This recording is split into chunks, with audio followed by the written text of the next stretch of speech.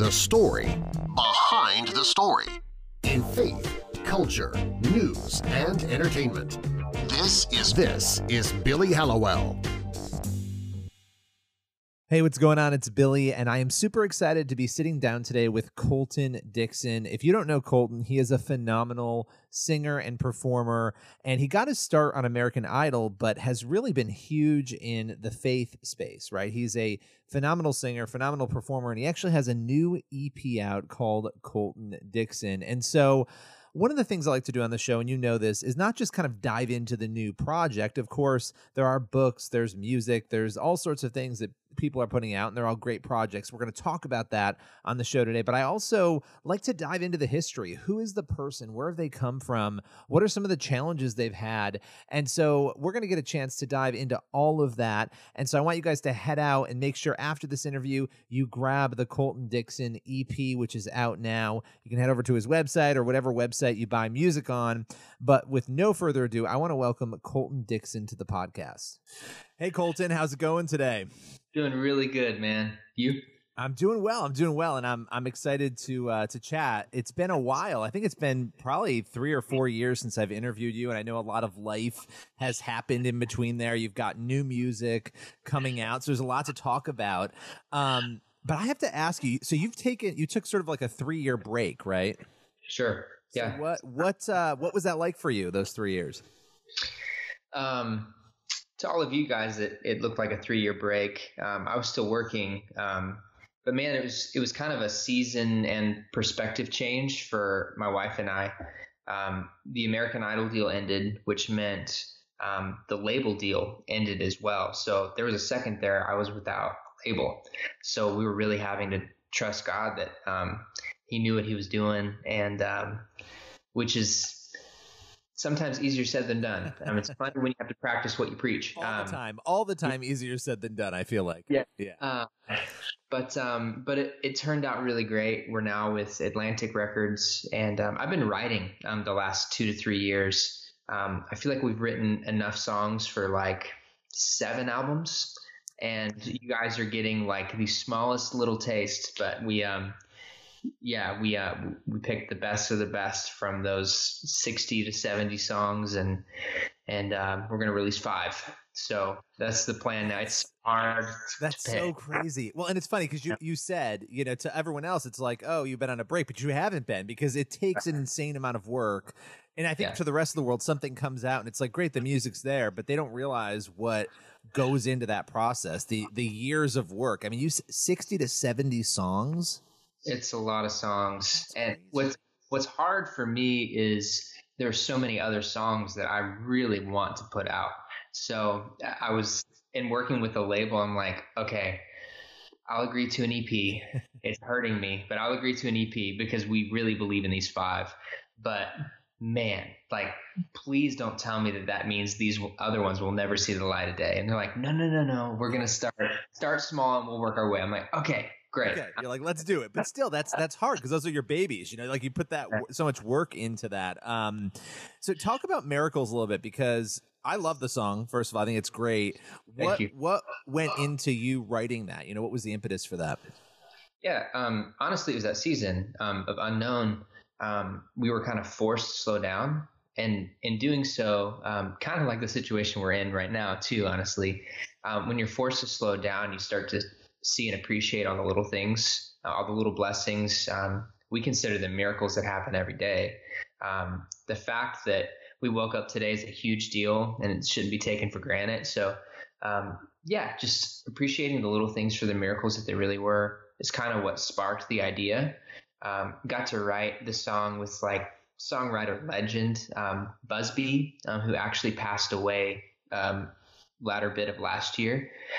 Which is such a bummer, but it was so cool that we got to have that time and write such a timely song at his place in California. But that's kind of what sparked it, was that season that I was in. So it was a very personal place that we got to have fun with. Yeah, and you and your wife, by the way, speaking of miracles, you guys are expecting twins, which is amazing. Are you ready for that? Are you ready for twins? as ready as you can be. Um, it's so funny. Like before we found out we were pregnant, um, we would kind of like every once in a while have the conversation, be like, are we ready?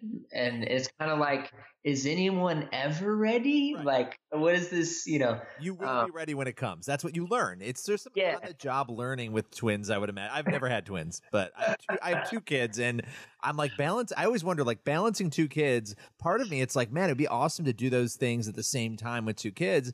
And the other part of me is like, wow, that's a lot to do with two kids at the same time. Yeah. Yes, we're preparing. We're trying to prepare as best we know how. It'll be awesome. It'll be great. Yeah, Congratulations. it's so fun. That's so Thank you so much. Yeah, it's gonna be good. So, and I can't imagine there's any shortage of things going on. You've got obviously the new music, you have that happening, and you're coming off of this period of hard work that looked like a break to everyone else, but you were, working really hard. You have said that you went through, having your faith tested during that time. What are some of the ways? How did that happen? What were some of the things you learned, I guess, during that time? Sure. Well, I mean, basically in losing that label deal, it was kind of like I lost my job there for a minute, which as an artist, you never really think about. At least I didn't. I always felt like I would be under the security blanket of having a label and everything would be fine. And then all of a sudden it wasn't. And it was just kind of like, wow, it can be very easy to let fear and doubt creep in. But my wife said something that changed the game for us. She said, what if this isn't a setback? What if God is just setting you up for what's next? And I'm like, wow, that is so much better than standing on fear or standing on, whatever else it is. So we started to put our faith to that. And it wasn't just a couple months later that we saw things start to shift. I firmly believe that faith is what precedes a miracle. We have to have faith. We have to come with faith. And that's whenever like, it's kind of like when you let's say you want a Jeep and you don't see Jeeps a lot, but as soon as you like get one or you're like wanting to get one, you see them everywhere. They're everywhere. Exactly. Everywhere. Exactly. They actually are everywhere. But the point being is like whenever you start to use your words and to start to speak life into your situation, you start seeing it happen. And that's something that my wife and I started to do, and it really just changed the game for us. Yeah, I mean, that's a hard thing, too. And I've had a lot of people on the show recently who have talked about identity, and people who work in media or Hollywood or music. Those are three areas where identity, it's so easy. And not that you did this at all, but I'm putting it out there because I think anybody who's worked in those arenas probably has struggled with this, where you end up having your identity sometimes be in the wrong place, even when you don't mean for it to be in that place. It's not... God, maybe it ends up sort of shifting towards the attention or, even just the job itself, the love for music, maybe in your case. I don't know. But did you learn any lessons around that, or have you kind of always felt like you were pretty solid in that arena? Yeah. It's a really tough job, what I do, for that reason. We weren't designed to get the glory. We were designed to give the glory. And when you are on the receiving end of that, it's really easy to believe it. Yeah. I've heard people say, my dad even said, don't believe the hype, good or bad. It's really good advice. But yeah, my last record that I put out with Capital Christian was called Identity. So it's really funny that yet again, I've got to practice what I preach. But yeah, when that went away, it was like part of who I was felt like it was dying. And I'm like, whoa, what is this? And I didn't even realize I was so wrapped up in it. But I'm like, man, like I'm more than just writing songs, and I'm more than just this guy you might see on a CD cover or on a poster. Like I have a wife and I have a family, and now I'm going to have 2 little girls added to the family. And it's like, oh, I'm so much more than that.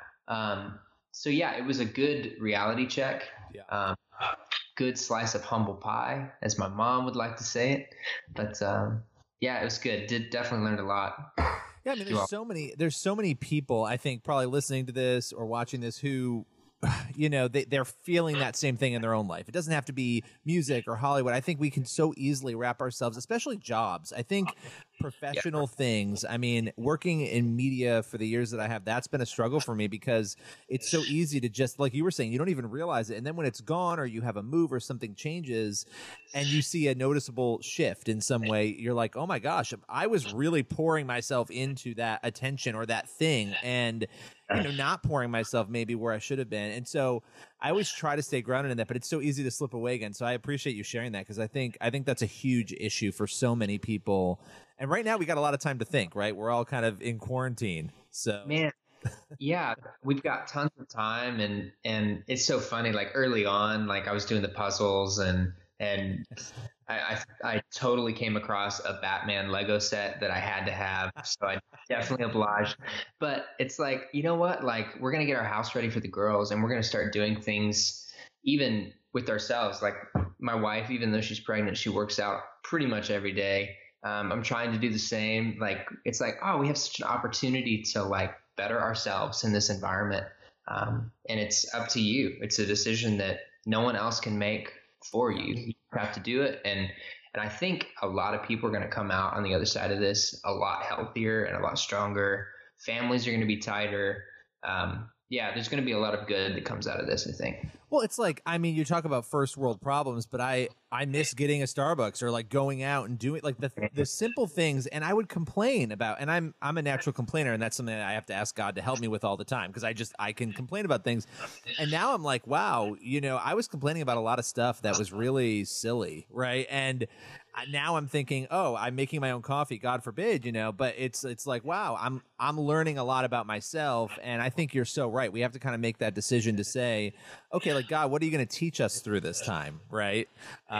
What do you have for me during this time? So I've been kind of trying to shift my focus. I live in New York, so we've been kind of in the piece of a lot of this, right? So we're kind of in the ground zero of it. But so you've been doing puzzles. You did a Batman set. You bought a Batman set. I did. Are you done with the puzzles yet? Do you feel like you're tired of them? Are you still doing them? Yeah. So my last puzzle was an all black puzzle. Oh, wow. The entire thing was black. How do you even do that? How does that even? They give you like a piece of paper that has like the shapes all outlined. Oh, wow. But when you're intense, it's intense. It's intense. It took me a couple of weeks to do that one. But yeah, I think I'm good on puzzles for a solid while. That one, did me out on the puzzle fill. Monopoly has been our thing. Like we've been doing a lot of Monopoly, and then we shifted to like the Switch and doing Monopoly on the Nintendo Switch, and it's not the same, but it's different. So it's like different enough where you're like, okay, I can do this, but I'm kind of Monopolied out now. Sure.